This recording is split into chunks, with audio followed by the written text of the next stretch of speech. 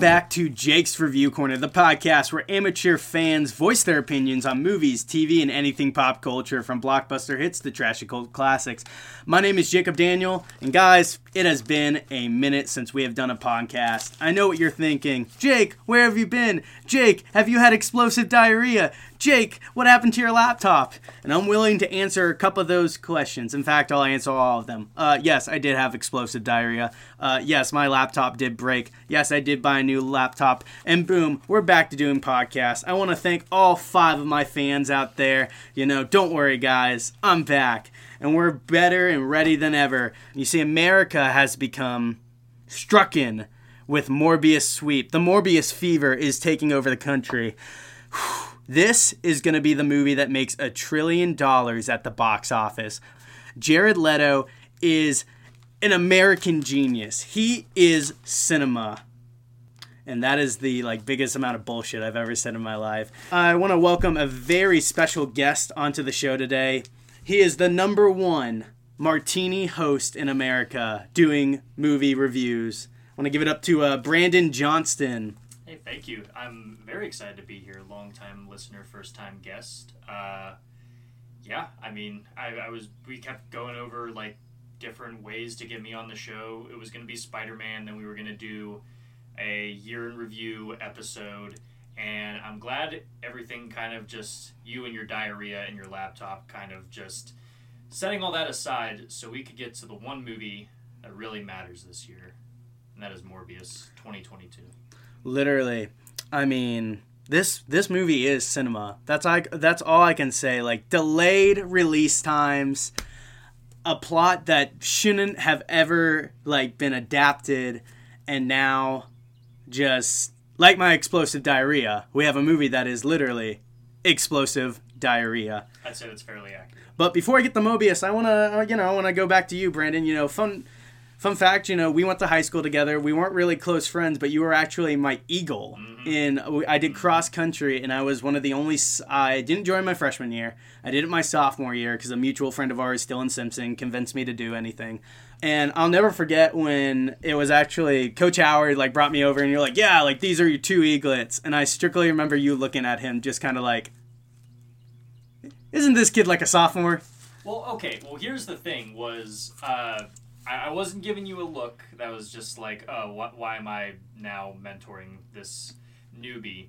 It was mainly because I was given 2 eaglets when everyone else had 1. You remember who my other eaglet was? Yeah, fun fact, it's actually Jeremy Loudon. He's been on the show a couple of times now. Yes, yeah. So, I mean, I was just kind of just a middle-of-the-road kind of floating between varsity JV runner. I didn't really know how to be a mentor, and the fact that they were giving me 2 kids, I was a little intimidated by you in just what am I going to be a role model? Am I going to change this kid's life? Just am I shaping his future right here, right now? You found out I was dyslexic and could do a backflip, and you're there's no helping this kid. Honestly, it's pretty much what gave me comfort. That I was I don't have to pressure myself. I don't have to stay up late at night. He's going to be okay. He's got that backflip. Because really, that's all that really matters. It's honestly a shame that we didn't become closer in high school because we have so many general, common interests with film and movie reviews. Yeah. And, explosive diarrhea, I'm sure. Yeah, it's on my list. Yeah, I've been meaning to get back into it, honestly, the explosive diarrhea. So going into you, man, I mean, you have a nice history with film. You went to college for film, right? And then you worked on a couple, TV shows and movies. Yeah. So, I went to Georgia College down in Milledgeville, and I technically got my degree in mass communication because I learned early on that getting a film degree is stupid. Because if you do not basically get that job in there, then you can't really use that degree for anything else. Mm-hmm. So, and I don't want to say it's stupid. Obviously, it can get you into certain doors that other degrees can't get you in. But the way I was looking at it was like, okay, I'm going to center my focus on film production, and if I can't get in there, then I can at least use that for broadcasts, social media, stuff like that. But yeah, I studied production in college, made a couple short films, wrote, directed, kind of did the whole 9 yards, every kind of position you can think of. And I eventually took a class with the Georgia Film Academy, which was just starting out at the time. They had just opened up classes to, I think, only 5 colleges in the state of Georgia. And my college happened to be one of them, so I took that class. They were able to get me a internship with the Watchmen television series. And that pretty much kind of kickstarted my not super long career in film. There was a little bit of downtime because of COVID, and I moved to a completely other state. But yeah, I worked in locations for a while, and not anymore. And I couldn't be happier, honestly. Yeah, but how about you talk about like what you're doing now? Because what you're doing now is pretty cool, in my opinion. You're obviously the host of a very successful, soon-to-be very popular drink show. You want to go into that a little bit? Yeah, so, I have this little show on YouTube and other social media platforms called The Martini Shot. It's basically a show where I review movies and then I show you how to make a cocktail that is inspired by the movie. This can either be a pre-existing cocktail that fits with the theme or the aesthetic of the movie, or more often than not, it's a original cocktail I come up with myself. It's an idea that I had at the very beginning of COVID. I was actually working at a restaurant, a little place called the Alamo Drafthouse, if you've ever heard of them You know, before. dude, I've heard about it. I want to go there so bad. They are incredible. If you are a movie lover and you are anywhere near an Alamo Drafthouse, I cannot recommend it enough. It is a movie theater dining experience run by movie lovers, and it's unlike anything I've ever kind of experienced before. But I was working there for a while, and I was actually about to be trained as a bartender. COVID happened, lost my job, basically just spent the next couple months sitting in my apartment watching a bunch of movies, and also kind of drinking a little bit. But when I think about like August rolled around, I was like, like I'm watching all these movies, I'm not really doing anything, I'm not using my degree that I paid $30,000 for. So I should try to find a project that I can just basically take up my time and also learn a new skill. Something I love telling people about the Martini Shot is that I've never been a bartender. I've never studied really like how to make cocktails or anything like that outside of like my own research. So I found this to be a very interesting avenue to not only kind of do something creative in these really uncertain times, but also learn a new skill. And that's basically where the blog took off. I started doing little YouTube shows, and now it's just slowly growing. Dude, that's awesome. Me and my art degree, we've faced a lot too. Maybe I should have got into mass communication. I mean, it's such a broad major, kind of like business, where it's like, yeah, like you're pretty much kind of covered, but then also you have to think about like, okay, where am I going to be? What avenues am I looking for work? I was in Raleigh, North Carolina for 2 years after I graduated. Not much of a film scene there. So I was pretty much just doing nothing with that. And I mean, I don't know, like an art degree can be useful in certain areas. Dude, I don't want to brag, but like, can you draw a perfect circle? Because like, what can I say? Me and my art degree over here. The worst part about my COVID experience was I was a senior in college when this was all going down, and I was supposed to do my senior art show, and it was going to be a lot of fun because it was Mad Magazine inspired. Nice. This was honestly a little funny. I went back and I looked, and obviously I just came up with like really dumb serials and stuff. Like I did like a 1960s inspired like cigarette poster, which was like, lung cancer in a cart. Yeah. Just being stupid, I made one that was called Battos, and it was like bat flavored cereal, and I submitted this in 2020, like before COVID happened, and I was just like, wow, talk about something, little seeing into the future. Maybe I could have stopped that guy who ate that damn bat. You there's just some way you are the catalyst to COVID, and I don't want to put that on you. Now we're kind of getting out of that now, But like the worst part of it was obviously I love film, and I was gonna do a short film, and like the school was gonna fund it, and you get to use all their equipment, which is like the One Pro. And like my professor is just such an amazing guy. He helped me define my script, and I had actors because I was doing improv my senior year, and all of them were down, and like it was gonna work out so perfect.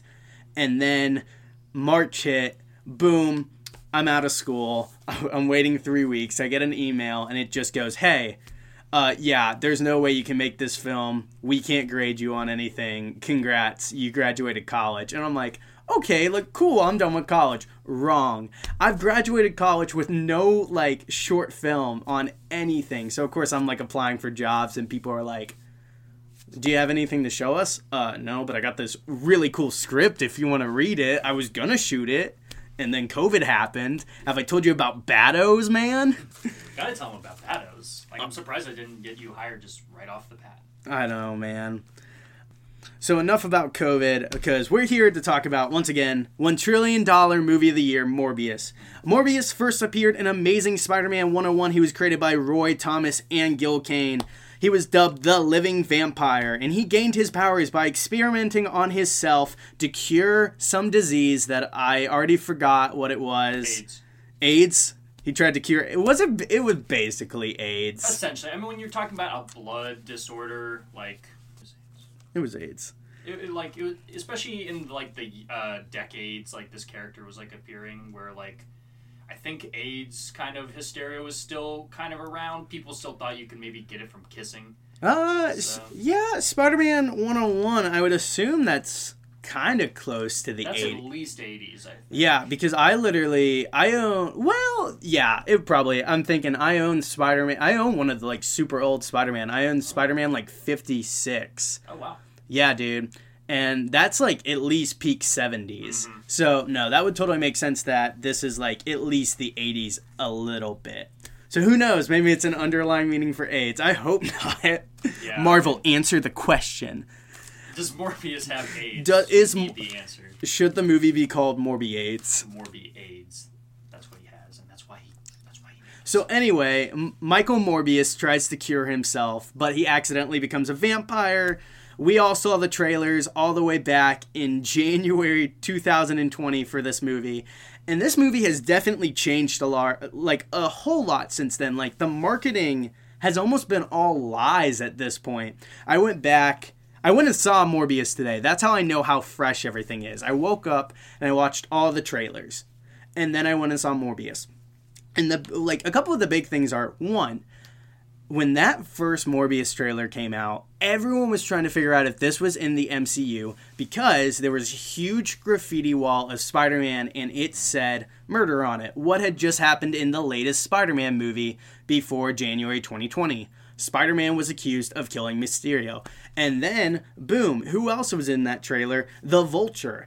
And, like, not one or... Like, he was in one or two scenes, and it seemed like they were interacting maybe when he was in prison. We saw him in a jumpsuit. And then, not to mention, like, Tyrese Gibson seemed like he had a somewhat bigger role. Mm-hmm. Yeah. Also, going back to that graffiti, the picture of Spider-Man that says murder across it, it's... So this had to be, like, kind of looked into just to be sure, but in the picture, it's Spider-Man in the Sam Raimi costume. Yeah, it's Tobey Maguire. That's what we all thought. But then, it apparently is just a rip from the Spider-Man PlayStation game. No, it totally is. Yeah, and apparently, I also found this out, like, a day ago. Is it about the director not even... The director had no idea. He had no idea that they were even put that in. Did he not? So he didn't watch the trailer at all? I mean, if he's anything like me, I don't like watching anything that I make. So if he was just like, and especially if he already knew what a shit show this thing was going to turn out to like be, explosive diarrhea. Yeah, he was just like, I'm going to just let it happen. I've got my paycheck, and I'm just going to disassociate for the next 2 years until this thing freaking comes out. Yeah, because there's been a lot of interviews with him, and I think one was literally like, talking to him about how much hate Mobius is getting, and he goes, well, yeah, I have a lot of self-hatred too. And it's like, no, buddy, you got... And you know what, man?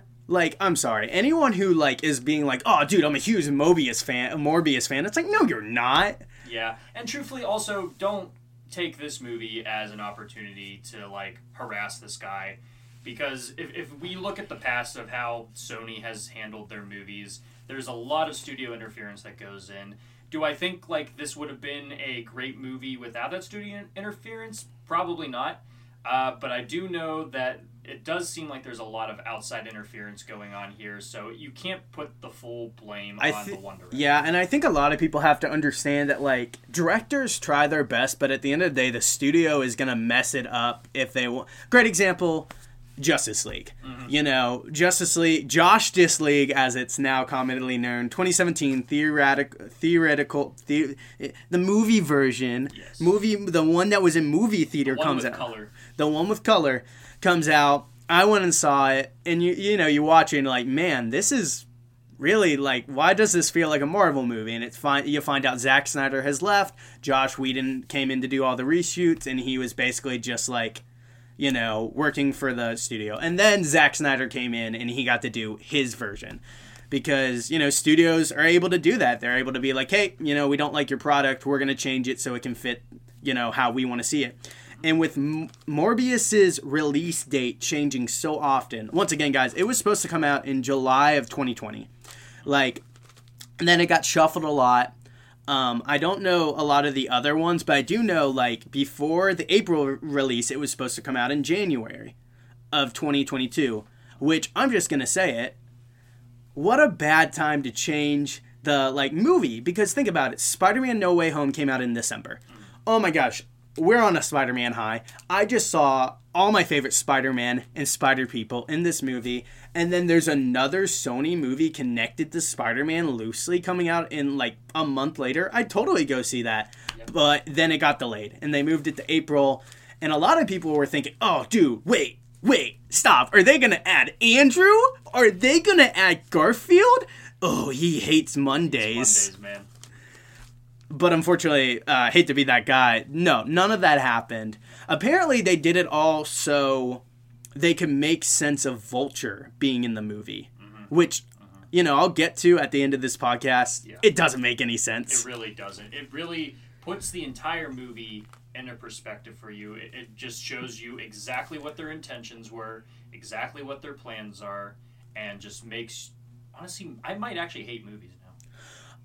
I mean, I'm not going to go as far as being like, oh, dude, this ruins No Way Home. But this complicates No Way Home. I think this just ruins every movie that's ever been made now.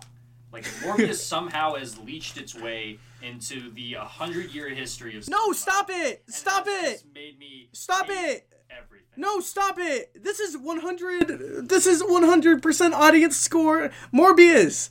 It's the best movie ever! The Morbius sweep. Don't listen to the critics. Don't listen to anyone. Don't listen to anyone who's seen the movie. Don't listen to anyone who hasn't seen the movie, because they're all liars. Yeah, it's what the media wants you to believe. This movie is amazing. And, okay, honestly, I'm going to say this. I know Jared Leto is just a weird guy. Yeah. He's very alternative rock. I'm going to use that as my... I mean, he's in 30 Seconds to Mars. So... Yeah, 30 Seconds or so.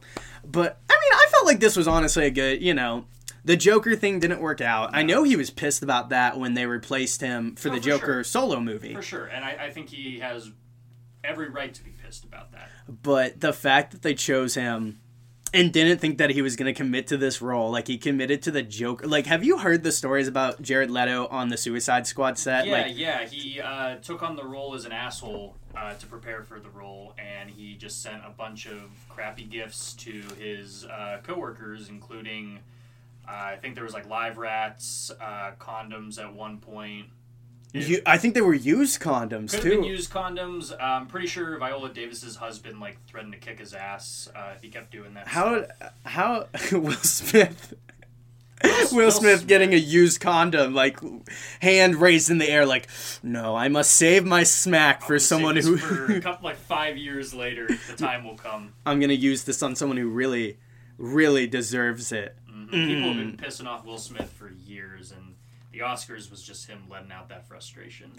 My God. No, but so going back to Jared Leto committing, I was reading about it, and apparently, at the beginning of this movie, Michael Morbius, he's not on his deathbed, but he's living with this disease that, I mean, could be a metaphor for AIDS. Yeah. And so his character, like, crutches a lot of places. And apparently he was so committed to this role when he was playing that version of Michael Morbius, he would, like, on his bathroom breaks, crutch and go use the restroom. And, like, the bathroom breaks turned into, like, 40 minutes of just him walking. Did they have someone helping him on the toilet?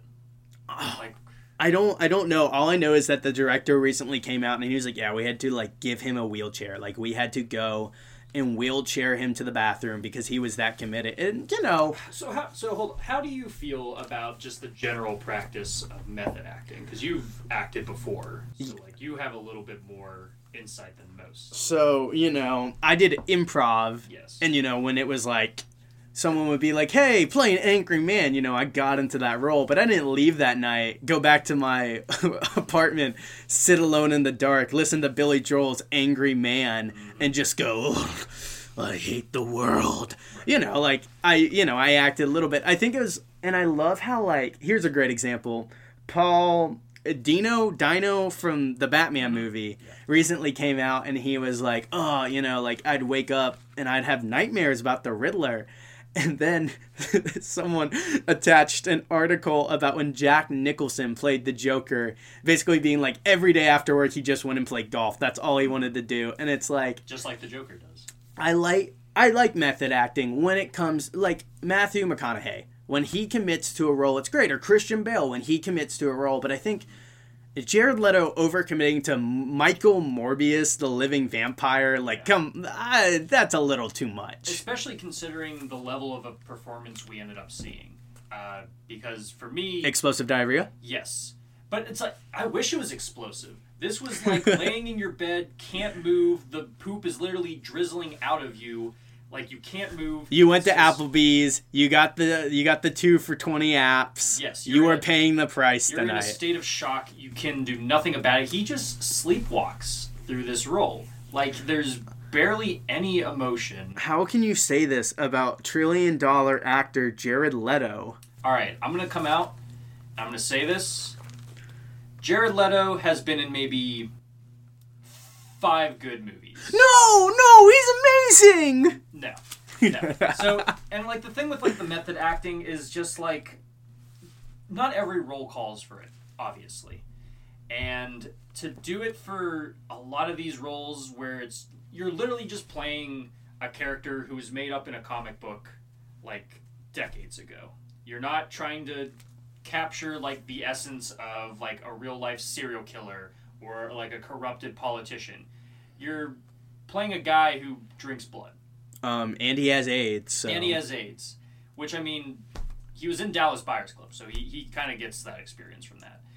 But I don't know. There's this one quote from, and I'm not going to say the actors' names because I don't want to embarrass myself and get it wrong, because I cannot remember their name. But this one actor for a film he was doing was staying up late at night because the character he was playing, I think, had narcolepsy or something. Mm-hmm. So he couldn't sleep. And he was complaining to this more seasoned actor about it. And he was just like, oh man, like this no sleep thing is killing me. Like I'm not sure if I'll like be able to do the role and stuff like that. And the more seasoned actor said, my dear boy, have you tried acting? Like you don't have to. Oh, that sucks. You don't have to change your life for like all these roles, especially not Morbius. I can't believe you would say that about the new Marvel legend. Oh god, that tagline hurt me the most. Was they're like introducing a new Marvel legend. I'm just gonna say it. Sony obviously wants what Marvel has. Obviously, they've come to negotiations where they have like Spider-Man in the MCU now, and they're still making tons of money from like the toy lines and all that. Mm-hmm. But all these villain-centric movies where they take a villain and they kind of make him a hero just doesn't work for me. Like, I hate it. Like, I think it's dumb. And I say that as a Spider-Man fan. Like, I grew up loving Spider-Man. Like, my first time I knew... The only reason I know about Morbius is because I watched Spider-Man, the animated series, and he had, like, a 7-episode arc. Yep. Except in that one, he he was a vampire, but it was, you know, like Can't do blood. Fox Kids 90s, so he's just sucking plasma out of people. Which, like, I mean, you can donate plasma. It's kind of the same. I mean, it kind of works. It was smart. He didn't ever, and you know what? He never used his fangs. He had the like little suction things on his hands. Disgusting. That That's probably worse, honestly. I would much rather have seen that 7-episode arc on a big screen than going and seeing Morbius again. Well, the thing that they seem afraid to do is, like, these are villains, like, and you're trying to turn them into not even anti-heroes. Like, the whole conflict of being, like, a character that has to feast on blood, and, like, sometimes that means, like, he has to target innocent people. They don't delve into that at all. They, like, just tread the line of just, like, oh, we can't make him too dark and brooding and too complicated because we make movies for babies. I mean, I'm just really shocked. Why wouldn't you just go the horror aspect with it? Like, dude, like, just full, you know, like, get your foot in the door. And it's kind of like with Venom, when, like, Venom was apparently supposed to be, like, 10 times violent, like, I remember when Venom got first announced, we all thought it was going to have an R rating, and then it got bumped down to PG-13. Yeah, I mean, I think Deadpool kind of spoiled us a little bit of assuming that studios feel comfortable releasing more R-rated movies. Because it's obvious. If you're going to do a PG-13 movie, you're going to sell way more tickets because your audience is much bigger. Yeah. But yeah, and it's just like if you're going to go a horror route, a lot of PG-13 horror movies don't really work too well. Like, I'm not saying you can't make a good PG-13 horror movie, but like you kind of need that edge to kind of stand out among the pack. And Morbius really needed that edge to stand out among the pack, and they just kind of neutered it there. So speaking of like edges, would you, as a director, ever just spoil your whole movie on Twitter a whole week before it would come out? Because that's what this guy did. Look, if people were dragging my product, I've got my paycheck in the bank, I'm ready to work on my next project, then yes, screw it. He literally, I remember seeing that, and I thought it was like a joke. But no, he went on, and he just explained the whole movie. He explained the Vulture post-credit scene. But I mean, I think at that point, Sony realized, okay, we've pushed this movie back like 5 times now. We're not going to delay it anymore. There's nothing we can do. You know what? You can just go say whatever you want. Mention the post-credit scene, so hopefully we have people going to see this. Like, this movie was doomed from the start. Pretty much, yeah. And I mean, it's just... I don't know what it is, really. It's either Sony not letting the people that they hire to make these movies make the vision that you hired them based on, or they're just kind of up their own ass and don't really know what quality is anymore. Like, the closest thing we have to quality coming out of Sony when it comes to, like, these Marvel properties is the Spider-Verse movies.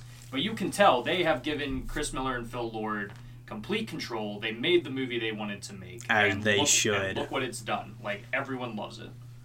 I think, like, those two, you know, I don't want to get off topic Morbius too much. First off, the Mitchells vs. the Machines were snubbed at the Oscars. True. Animation is not just for kids. Yep. Amy Schumer should never be allowed to, like, freaking announce ever. No.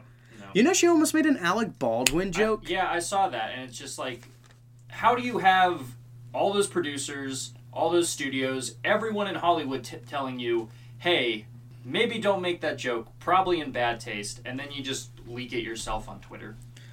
What do you think that was going to do for you? I just like how she said she had to take time off. I don't know. This could easily just be like something, you know how Twitter is. Yeah. Twitter really says a lot of fake stuff. But like, she said she was going to take time off of acting because of the slap. And then she goes, oh yeah, by the way, here's this super offensive Alec Baldwin joke that I wasn't allowed to say live on air. Yeah, not to get too sidetracked because we still got to talk about Best Movie of the Year, Morbius. But yeah, the whole Oscars reaction to the Will Smith thing has been quite a ride. Just the people acting like he's killed 50 people.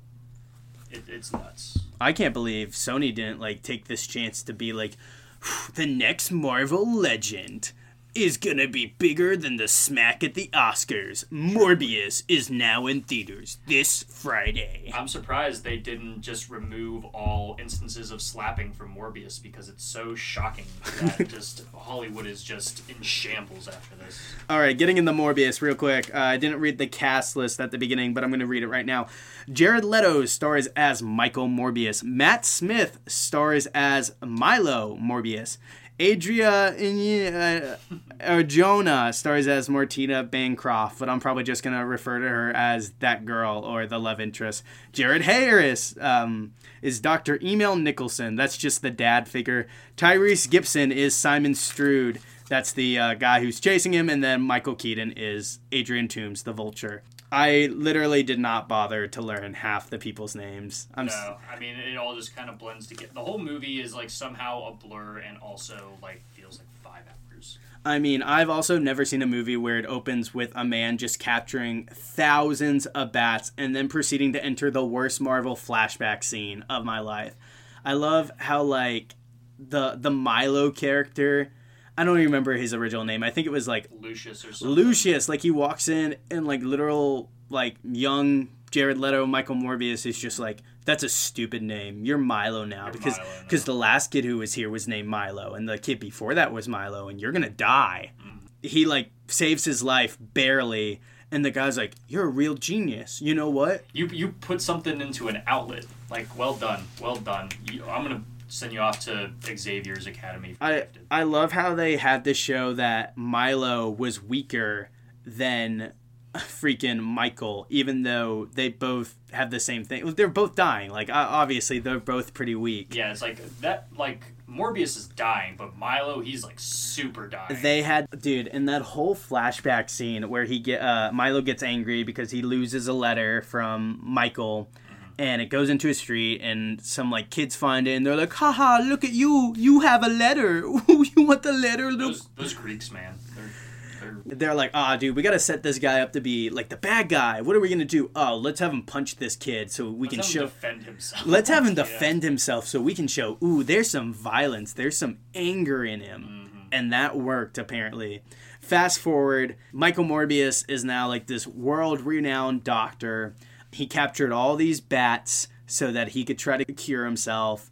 They all must be pretty wealthy now because Milo is also living the life. They don't ever go into what he does. He just has money. Yeah, he's offended the Russians that he has security now. And Dr. Daddy is still with them. Yep. And he's looked after them like they were his own sons, I guess. Mm-hmm. The funniest part about the opening to the movie, like the first 20 minutes, is we go back to the love interest girl. And she and, Morbius clearly have, like, a little thing going on. And, like, she, like, comes in and she goes, not every doctor has a giant case of bats. No doctor has. How did he even get that approved? How did he even get that into the hospital? Yeah, like, he's definitely, like, holding them there in secret. But how he was able to get all of them in there and somehow keep them...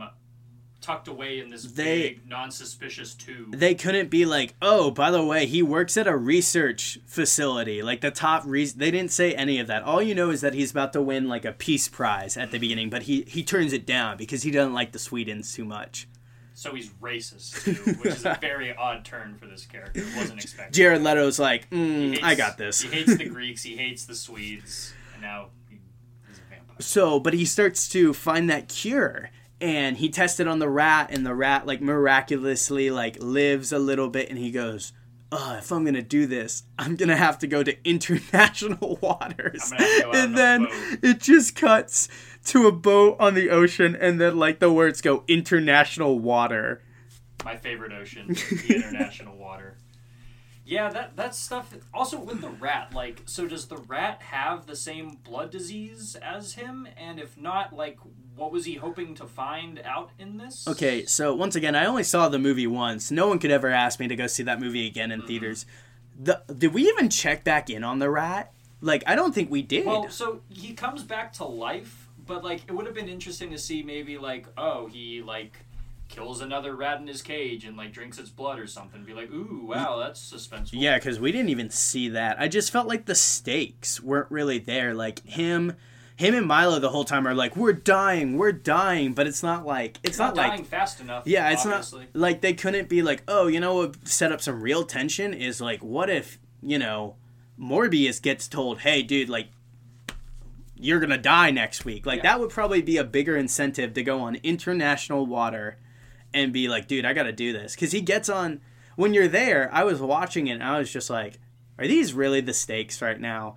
Did he really just get on a boat to try this out? Like, because I remember he's like, we gotta go on international waters. Yep. It's also just like you can tell just from the very rushed pacing, they're jumping into like 3 different timelines within like the first 15 minutes. That they're just like, we need to hurry up, get to the part that everyone wants to see, which is Michael Keaton on screen for 1 minute. Yeah, obviously that didn't happen. Yeah. No, so the experiment goes wrong. Obviously, I didn't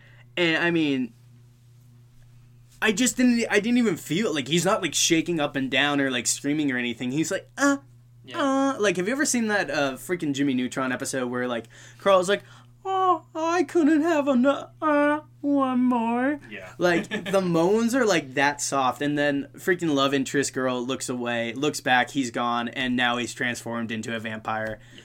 I will say the one thing I like about this movie is like the movements are cool. Mm-hmm. I love the little bit of special effects, even though like a lot of it is just slow motion. Like, he looks cool as shit when he's like flying and like rushing people. Yeah, for sure. And I don't know if it's fully CG or if it's prosthetics when he is actually like in full vampire mode. But I thought that stuff was pretty well done.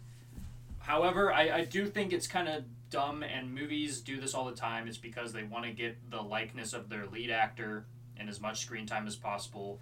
But like the fact that he can go in between vampire mode and normal human mode just seems kind of lazy. Yeah, because I mean, at least if I remember correctly from the animated Spider-Man series, that wasn't anything. Like, he was stuck like that. Like, he had cured himself, but like now he had to survive on blood. And I mean, he was just built like a vampire. Yeah, he's a full-on vampire, but for whatever reason, they're just like, no, we gotta show more Jared Leto face, more sleepy, drowsy Jared Leto face. Well, dude, and also like I'm not trying to like come for anyone who works at Sony, but like you couldn't make Matt Smith look a little less like buff, bro. Like, it's funny, you see like the first time you see him and he's like getting like blood work on him in his like penthouse, and you can see the muscle. Like, you couldn't he's been lifted somehow. You couldn't do some like freaking Captain America, like make him a little skinny looking. Nah, wasn't in the budget.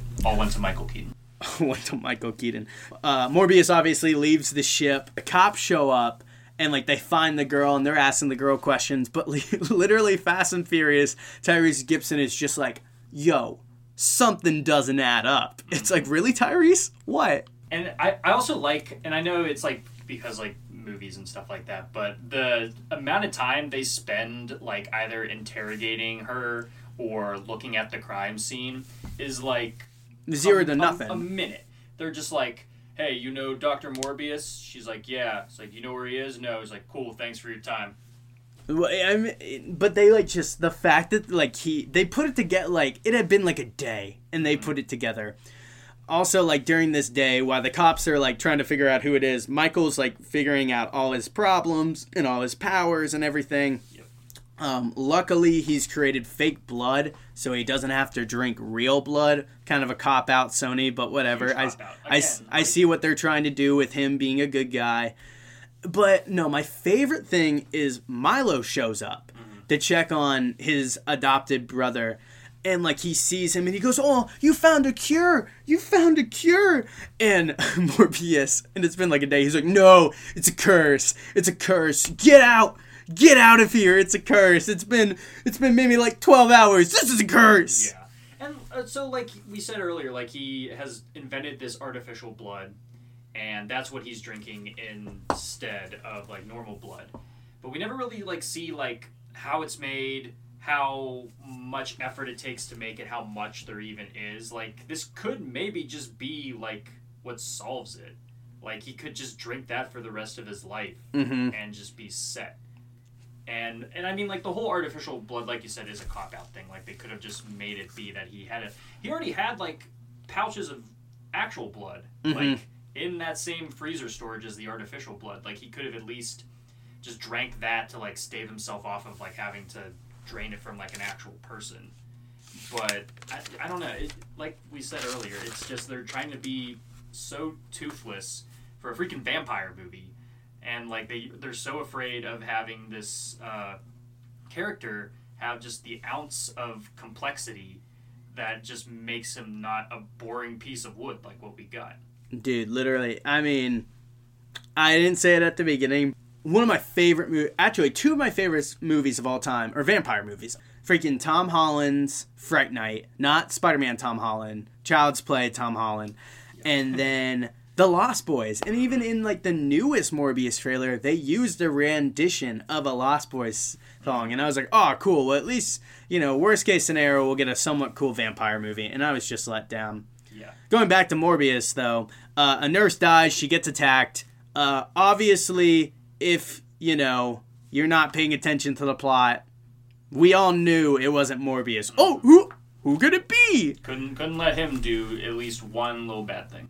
No, dude. And I'm trying to think, like, so obviously it's a spoiler, or it's Milo, but you're watching it and you're like, when did Milo get a chance? Like, did he, like, just sneak back in and get the thing and take it himself? That, I mean, they didn't show it. I guess he must have, because, like, they say, like, he, like, funds everything, and he was, like, he's in the lab later on when the nurse comes, or not the nurse, but the love interest comes to get stuff, and he's just there. So, like, I guess he can let himself in, but, yeah, it is kind of just, like, weird how it's just, like, it literally seems like 5 minutes later. We couldn't, like, just as he was getting kicked out by Michael, see, like, a hand just grab a vial real quick. Just yoink it real quick. No, they needed to make you think for half a second that Michael was the one who killed the freaking doctor. Yeah. So I keep saying Michael and I keep saying Morbius. I'm trying to say Michael because not only did a little, like, bitch boy Milo change his name, he apparently also, I found out, I was checking the credits, he took on the last name Morbius too, because they're, like, quote-unquote brothers, and I'm just like, I hate that, man. And they don't even bring that up, really, in the movie. It's really just in, like, the credits. They say once in the movie, like, you're my brother, like, but that's about it. I say that to the guy who delivers me, like, Grubhub. Like, it doesn't mean anything, like... I don't know. It's just such a weird decision to do. I guess, like, if you want to make them seem closer than they actually are, because the character's apparently based off of, like, two different comic book characters. Well, you know, you're stretching when you have to take a villain and turn him into a hero for a movie. Yeah, I mean, like, yeah, Morbius doesn't have the deepest lore because his lore is established in a whole other series lore. So, yeah, it's... weird. Why'd they ever make this movie? Yeah, well, okay, so you know what's a really weird choice that I was like, as soon as the plus of seeing Morbius in, like, an empty theater was that I was taking notes throughout the whole movie on my phone, and I didn't have to worry about upsetting anyone. Yeah.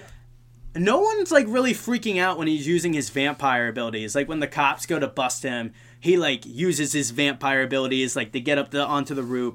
Also, are we not going to talk about that, like, Tyrese Gibson also got on that roof, coincidentally? Like, they were, like, clearly they cut, like, a scene of him maybe using that bionic arm or special ability. Yeah. But he got up on that roof super quick, and then he's getting interrogated. And once again, he, like, mid-transform steals the Hulk's catchphrase, like, you wouldn't like me when I'm angry. And, like, the cops are like, yo, I think this dude might have a problem. It's like, no way, Tyrese Gibson, you think? Yeah, like, I don't know what this kind of version of New York is used to when it comes to, like, superhumans. The director says that a version of Spider-Man exists in this universe. We don't know if it's one that we've already seen or just one that hasn't been established. But, yeah, they just seem very unbothered that this guy was able to just jump up 100 flights of stairs in a single bound. Maybe it's the 70s Spider-Man. It could be the 70s Spider-Man. The 70s Spider-Man no one talks about because Stan Lee hated him so much. Could be. Could be the Italian Spider-Man that everyone loves but no one knows about. Isn't the Italian Spider-Man the evil one that fought Batman or something? Maybe. Go look this up if you're listening to this podcast. I don't think it was Italian. Mexico, I know, made a movie where they literally had Batman and a Mexican wrestler go and fight Spider-Man. Oh my god, we're getting off track, but I had to mention that. Anything that we mention here is probably 100% better than Morbius. Don't go watch Morbius. Go look up Explosive Diarrhea after this. Yeah, on YouTube, 1080p. And then, my God, speaking of Explosive Diarrhea, oh, what? Matt Smith is the bad guy? I never saw that coming. I love the way that Morbius finds out that Milo's the bad guy, because Milo goes to visit him, leaves, but he leaves his cane, and Jared Leto's like, what? No. He can't walk with that. No. It was so dumb. It's the pimp cane. Like, he left it behind. It's the calling card. Matt Smith carried this movie. He was at least my favorite part of this. He at least looked like he was having somewhat of a good time. He is definitely the best part of it. And, I mean, he's trying his hardest. He's still not given a lot of good material to really work with. But, yeah, I mean, he does what he can. Why freaking Morbius is in jail, Milo has transformed into a vampire, and he has like a 1-minute dance number in his room, just working out, dancing in his night. It literally looks like when they were just like deciding what his character was going to wear, they were like, hey, remember when you were on Doctor Who? Yeah, maybe we dress you like the 10th Doctor, but also a little bit like your 11th Doctor. Like, you know, you can wear a suit, but we're going to give you Nikes. Like, yeah. You know, to show that you're also young and cool and totally not about to turn 50. Yeah. Yeah, and I mean, like, see, I don't watch Doctor Who, so my most recent exposure to Matt Smith was Last Night in Soho. Did he wear Nikes in that and do a cool little dance number? He definitely had a good little dance number with Anya Taylor-Joy. No Nikes, though, because it was in the 50s, I think, and Nike wasn't around Lame. yet. Was Jared Leto in the movie? He was. He played this dying cat on the side of the road. He fully immersed himself in the role, and honestly, it's the best thing. I heard to get in character for that dying cat, he watched Cats, the musical, on repeat, and just made cat noises all night. Truthfully, Cats is a better movie than Morbius. Ooh, okay, well, that's from an actual like thematic standpoint, probably not. From an enjoyment standpoint, hell yeah. I saw that movie at the Alamo Drafthouse with a bunch of people who were incredibly drunk, and they were all just yelling and laughing and just having a very good time. I think the biggest mistake I made was not getting drunk and going and seeing this movie. But it's also just like, it's not a movie that it can be amplified just because you're drunk. It's just like, it's so boring, it's so dry, so sterile. They tried to get you to get more amped up with the freaking Matt Smith dance scene. Yeah. Also, what was the point? There's a scene where like Milo goes to a bar, and like this is what I definitely know this was edited. He goes to a bar, he tries to flirt with a girl. The girl's boyfriend is like, "Oh, you better back off," and he like just kind of like gets his shit kicked, and that's it. Yeah. I clearly think they probably cut a scene of like those people getting their fucking asses eaten. Well, they do get killed. We just don't get to see it. Oh, dude, that's right. There was a news report. Like, dude, what a cop out, man. But it's also just like, yeah, like he literally just rolled through a subway with Michael, and like tons of people saw. So he's not trying to be like subtle about his powers. He seems like someone who definitely would have made a scene. Like, Morbius, after breaking out of that prison by drinking that fucking blood, goes like, I gotta stop you, and then he just runs away. Yeah. Freaking Matt Smith's like, where are you going? What are you gonna do? And then he's like, I thought we were doing this, and he's like, no, we still got 40 minutes of the movie left. We're not at the climax yet. Sorry, I gotta get out of here. Yeah, I gotta go wheelchair to the bathroom. So while literally like Morbius is having a little sexy time with the doctor and like trying to invent a cure, Matt Smith is just being a pimp, goes out, starts murdering tons of people, but they're still like, man, wait a minute, is Morbius doing this? And then they're like, wait a minute, what if it's a Morbius copycat killer? Yeah. When I saw the Daily Bugle magazine, the fact that the cops leaked all this video to like the media, I was like, what is this? What? Like, this is like you have a curfew implemented because of these murders, and you're just going to be like, oh yeah, here is all the information we found so far. Like, I get like keeping the public informed, but like the police would never do that. I don't know, man. This movie would be a lot cooler with Spider-Man in it. That's all I'm gonna say. The fact that like also the sheer fact that this is obviously not the Raimi universe and it's not the MCU, and that just leaves us with one Spider-Man. Oh, I hate that. I want Andrew Garfield to show up and just smack the ever-loving crap out of Morbius at this point, because I was like sitting there and like, obviously I wasn't going to do it. I had to watch the movie, but I was like, God, I could get up and leave. Yeah. What am I doing? Matt Smith just murdered Dr. Daddy for no reason because he guesses that he's not the favorite. Yeah, and did you care? No. Yeah. Like, he's probably the best, like, the guy who plays the daddy doctor. I've seen him in a couple other things. He's probably the best actor out of everyone who's involved here. But they really don't give him anything to do. Even in the trailers, they tried to, like, kind of... They almost made him seem like an Alfred type.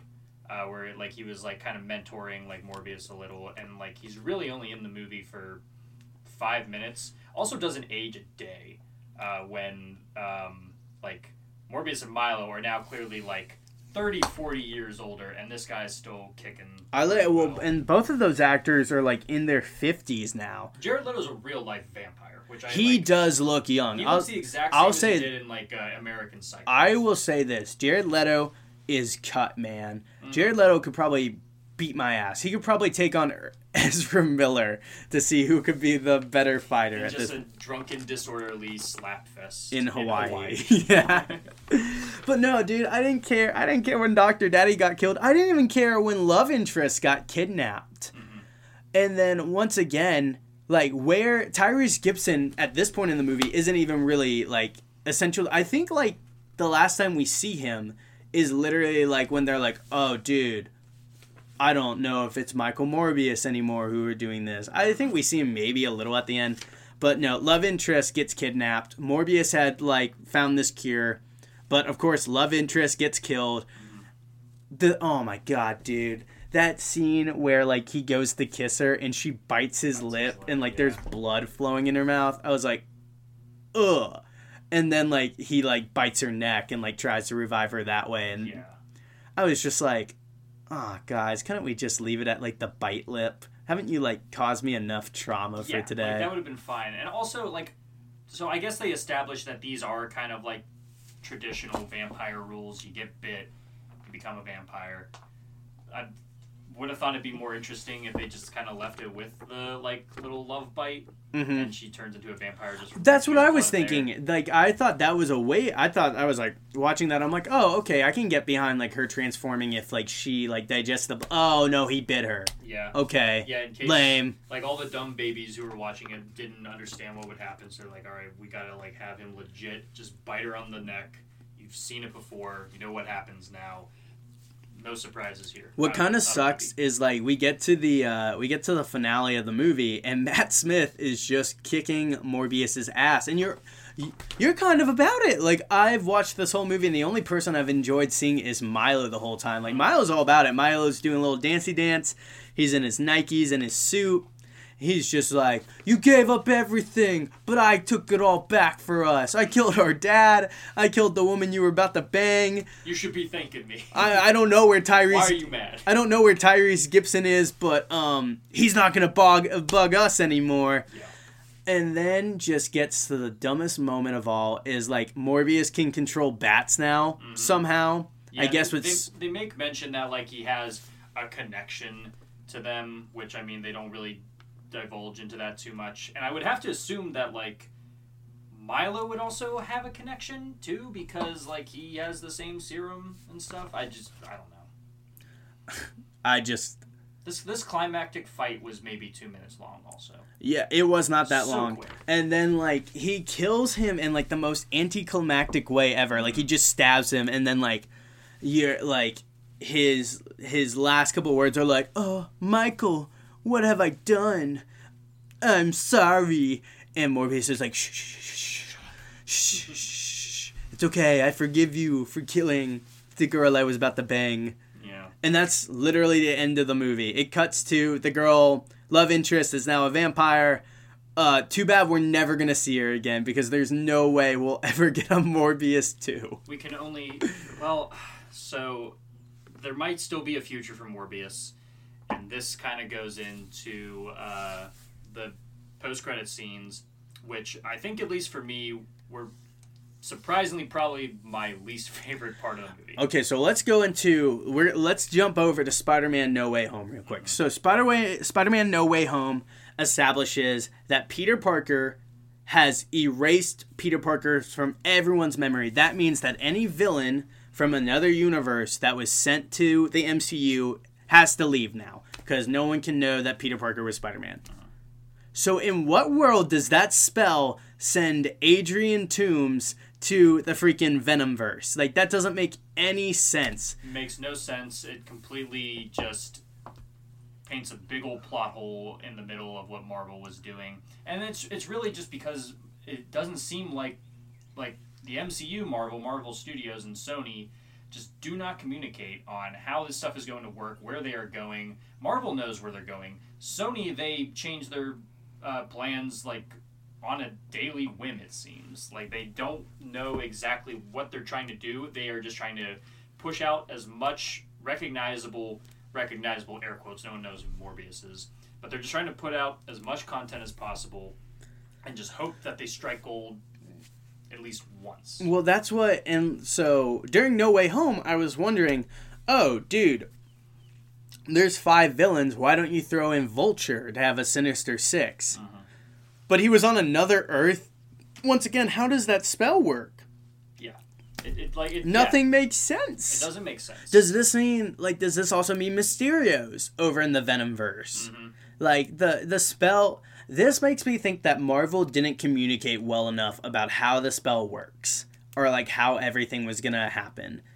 Once again, I don't blame Marvel. Yeah, but I feel like they explained it fairly well in No Way Home. I mean, if anyone from Sony would have just watched that movie and then been like, okay, that doesn't line up, then they could have made that change. So with that being said, Adrian Toomes is sent to the Morbius Venomverse. He ends up in jail. He gets released because he's just in an empty jail, and they're like, "Oh, well, we don't know how this guy got here." And then in another post-credit scene, Vulture shows up talking to Morbius, being like, "I don't know how it got here, but I think Spider-Man's involved. I think a couple of guys like us could hang out, do some good." And Morbius is like, "Oh, yes, I can come back for a franchise." He says verbatim, yes, we should form a Sinister Six, and then it cuts to black. I like how they're like, oh, well, he had to go get a different Vulture suit. This isn't exactly the same one. And, like, to be fair, it's not. And the only way that could even be remotely, like, the same is that, like, maybe he stole the Vulture suit from the ending of Amazing Spider-Man 2 and did some modifications. I don't know.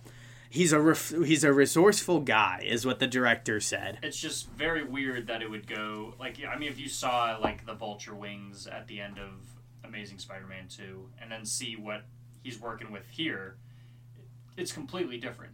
And, yeah, it is, like, a different suit, but, like, it still looks like Chitauri tech, like how he has in there. And the fact that he was able to build that, like... I mean, I don't know how much time has passed in between these two end credit scenes. Enough that, like, Michael Morbius now has, like, a Ferrari or something. Yeah, he's just driving that around. He goes out to just an abandoned complex, and then we have a stunt double with Michael Keaton's voice coming out of it. You don't even see Michael Keaton's face in the next one, which is so weird. And you definitely know this is, like, this is the top secret scene they had to film after Spider-Man No Way Home came out. Mm-hmm. To even, like, make those movies work. Which, once again, like... From what it seemed like, they were gonna... When the trailer came out, you thought, oh, this is in the MCU. But then there was also a shot of Oscorp that didn't make it into the movie. Mm-hmm. Make you thinking, oh, well, no, because there's no Oscorp yet in the MCU.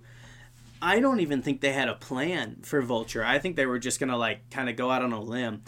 My personal take is they should have just had this be an alternate version of Adrian Toomes, who's just kind of in the movie. Yeah, we could have bought that. I could have totally bought that, especially, with the whole, like, oh, hey, there are alternate Earths big thing going, like, with every single MCU property going on right now is multiverse is real, man. Yeah, and like I said during the beginning of the podcast, these end credit scenes really just kind of puts everything in perspective, what they're trying to do. They're not trying to really make entertaining movies. They're really not trying to make coherent cinematic universes. They're just trying to make money, and they're trying to basically cash in on characters and actors that you know and like, and just throw them in there without any rhyme or reason, and just hope that you clap enough that you'll go and see the next one. Yeah, because I know I was reading about, so obviously the next big Sony villain hero movie is going to be Kraven with Aaron Taylor Johnson. Mm-hmm.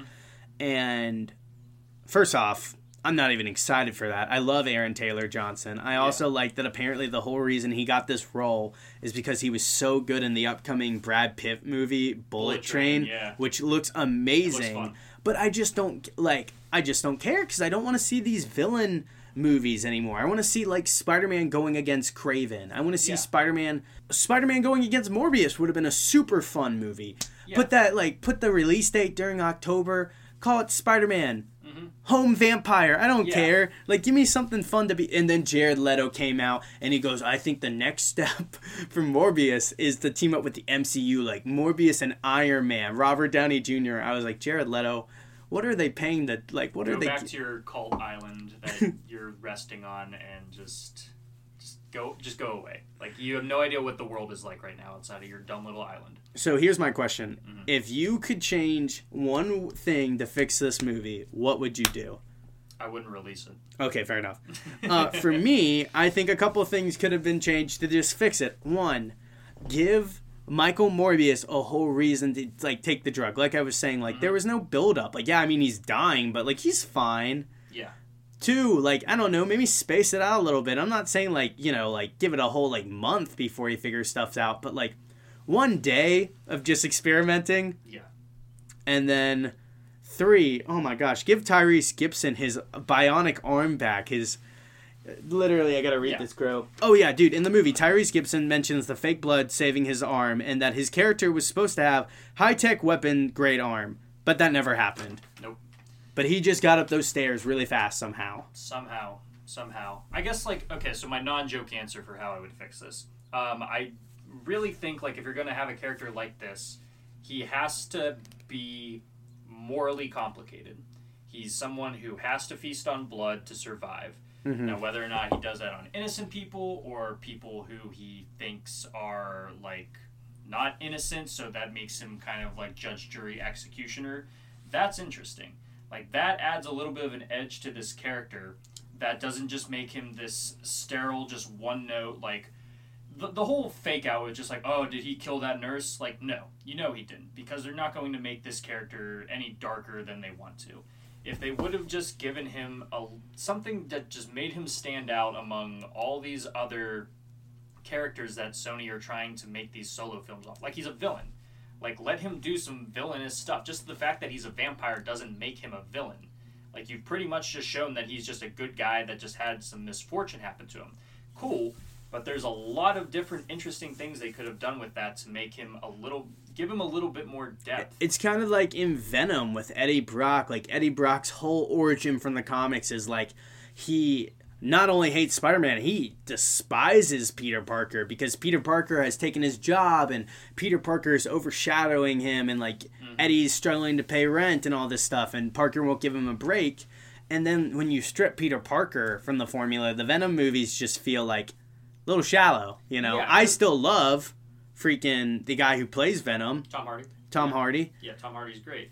And I mean, it just kind of goes back to that age-old adage is that a superhero is only as good as his rogues gallery. Mm-hmm. And the same thing goes for the inverse of that. You can't really have these villains stand on their own unless they have a compelling hero to fight. And these compelling lookalikes, or these uncompelling lookalikes, like Riot in the Venom movie, and now Milo in here. Like, they're not interesting enough of characters to kind of elevate the character of Morbius or Venom. And I'll say it, Matt Smith, you're a fantastic dancer, but you could not save this movie. This movie it's kind of like, imagine if DC was like, all right, we're going to make a Joker movie, but we got to kind of make him a hero. And his half-brother becomes the Clown Prince, and he's a little evil, and he's a little funny, but our Joker, he's the good guy now. Like, yeah, sure, he has a complicated past, killed some people, but he's a hero. So he kills Clown Prince, and then, haha, he teams up with Dr. Freeze. So... God. Man, I used to think DC was the most clueless, like, superhero, like, cinematic universe working right now, but Sony's really giving them a run for their money. Sony, please stop ruining my favorite character's history. That's all I ask of you. I'm gonna still go see the movies. Yeah, I mean, we both paid to see this movie, but this is us telling you don't give them your money. We did this for you, so you could have an informed opinion. And I mean, we're just two idiots sitting in a bedroom recording this, but I think you can basically take what we said and kind of infer for yourself. This isn't a movie that deserves your money. Maybe catch it when it lands on whatever streaming service in 6 months, but don't give Sony your money. So, can you give the audience a little sneak peek of your upcoming martini shot, when it comes to this? So I am working on a review for this. Hopefully I'll have it out this next week. I don't know exactly what all it's going to be, but I do have the concept down. It's going to be based off of the fake blood that it makes. And I've actually bought these blood pouches that you can put like drinks in them and stuff. So, dude, that's rad. Yeah, so I'm going to make this blue cocktail. I guess like my idea behind it is because it's artificial blood, it might taste like blood even though it doesn't look like it. So I'm going to try to lean into some red flavors that you would think, like cherry, raspberry, but still have it be like blue. So it kind of drives home that it's like blood, but it's not. Ooh, and you sometimes do like kids drinks too. I do, yeah. When I do kids movies, yeah, I've been trying to do some more mocktails just so people can kind of, who don't drink or if their kids want to kind of get in on the fun, they can do that. I did that with Turning Red. Can I pitch you a mocktail? Yeah, sure. So the new Cheaper by the Dozen movie just came out. Okay. Not good. Yeah. Shit on my childhood. Yes. It's fine. I'm not angry at Disney, but. Here's my idea. Have you ever heard of like a plantation oyster? Yeah, cure hangover. Oh, you mean a prairie oyster? Prairie oyster. That's what I meant. Yes. Made popular by several things. I know it a lot from Cowboy Bebop. Mm-hmm. Here's my pitch. Yes. The Cheaper by the Dozen prairie oyster. That's 12 eggs, hot sauce, and anyone can drink it. I think it's perfect. I think, a lot of people want it. I think it will give you explosive diarrhea, just how I felt watching Morbius. So that has given me an idea because you've been very nice to let me come on your show here. And I definitely want to integrate you into an episode of the Martini Shot in the future. Now I might have to go watch Cheaper by the Dozen, and we might have to do some type of roundtable discussion, kind of like what we're doing here, but we're going to have 12 of those prairie oysters lined up, and after every couple minutes we're going to have to take another one, and just by the end we're either just incredibly drunk, pooping our pants, or just dead on the floor. But I think that would be good content. Dude, I wanted to hit you up as soon as Cowboy Bebop came out, because like I said, the prayer... did you watch the live-action Cowboy Bebop? I've held off because I haven't finished the original Cowboy Bebop series, and just from what I've seen, it's so good, and before I even can make a complete judgment call on what I think of the series as a whole, I don't want anything to kind of impede on that, so I've held off from watching that series. I'm sad that it's gotten the reception it has, and I guess it's not up to quality because I like John Cho. Oh, dude, I love John Cho. Actually, it's funny you say that. I literally have John Cho's new book right next to me, Troublemaker. Oh, yeah. Dude, I did the pre-order, and if you pre-ordered it, you got an autograph from John Cho in it. Oh, yeah. And, like I said, I love John Cho. I love Mustafar, who played Jet. The girl who played Faye Valentine was really good, but, oh, my God. It pains me to say, the Cowboy Netflix adaptation is the Morbius kind of adaptation. Not fully. I still liked it. I still really enjoyed it. I'm a little upset that they weren't able to just expand the story. Netflix canceled it really quickly. Yeah. You can at least tell that there was some passionate people. What's crazy about it is Netflix announced it got canceled, but now it has a comic book coming out because the comic book was commissioned way before the show was coming out. So this final comic book run has been really really great. Yeah. It's not to say I wish more properties could pull more from the original source material when adapting things. Oh, come on, Morbius, work with me, man. Have you ever read a Morbius comic? I know he's had some single runs. So I'm going to be honest. Like I said, huge Spider-Man fan. I grew up with dyslexia, and my mom, who's just a saint, used to take me to a comic book store over near a Johnny's Pizza we went to all the time. Miss that place. Yeah, dude, it was called Batters Up, apparently. Yep, I just found that. Up. I used to buy Yu-Gi-Oh cards from there. Dude, yeah, man. Like, I found that out the other day because I went to a collectible store, and they told me the name. I was like, wait, that place was called Batters Up? Mm-hmm. I just thought it was called Comics. Yeah. So, I love Spider-Man, and I've read a couple. I read a recent issue with Morbius going against Spider-Man's clone, Ben Reilly. Yeah. And then, but I'm going to be honest, no, I mostly know Morbius from Spider-Man the Animated Series. I had a Morbius action figure when I was a kid. I did too, yeah. Definitely my Spider-Man dunked on that bitch all the time. Mm-hmm. And I think Morbius could have been a very exciting character to explore. But I think when you can't, like, it's like the Joker joke I do. You can't take someone like the Joker and be like, well, let's strip him away. Now, Morbius is a tragic character. Like, he's a guy who's trying to do good, who gets transformed into a vampire. But it takes a hero to turn him back to kind of normal. So when you strip away Spider-Man, you're taking away, like, a huge part of this character. And you replace him with Tyrese Gibson and a bionicle arm that doesn't work, you know? Yeah, and I mean, like, there's no moral complications here. Morbius was a good guy before he became a vampire, and he remained a good guy throughout the whole thing. There was no real conflict in that, and yeah, really dropped the ball there, Sonny. Literally. Well, guys, that's unfortunately all I have left to talk about Morbius. Once again, I want to thank Brandon for coming on. Go check out the Hit Network on YouTube. Go check out the Martini Shot on YouTube and Instagram. Brandon also hosts this thing on the Hit Network, which it's like a trivia shot show. Do you want to talk about that real quick? Yeah. So on the Hit Network, the company that's been nice enough to house the Martini Shot as of late, I do a show on their main channel called Battle Shots. It is a trivia game mixed with the old board game Battleship, mixed with kind of a drinking game. So it's basically I ask two people different questions. They get it right. They get to try to guess where one of the shots in place of a battle shot or a battleship is sitting on their opponent's board. If they hit, their opponent has to drink it. The only caveat is that all these shots are disgusting, crazy concoctions that I have my coworkers come up with on the spot. It's very gross, but a lot of fun. Definitely check that out. I'm very proud of those. I edit those.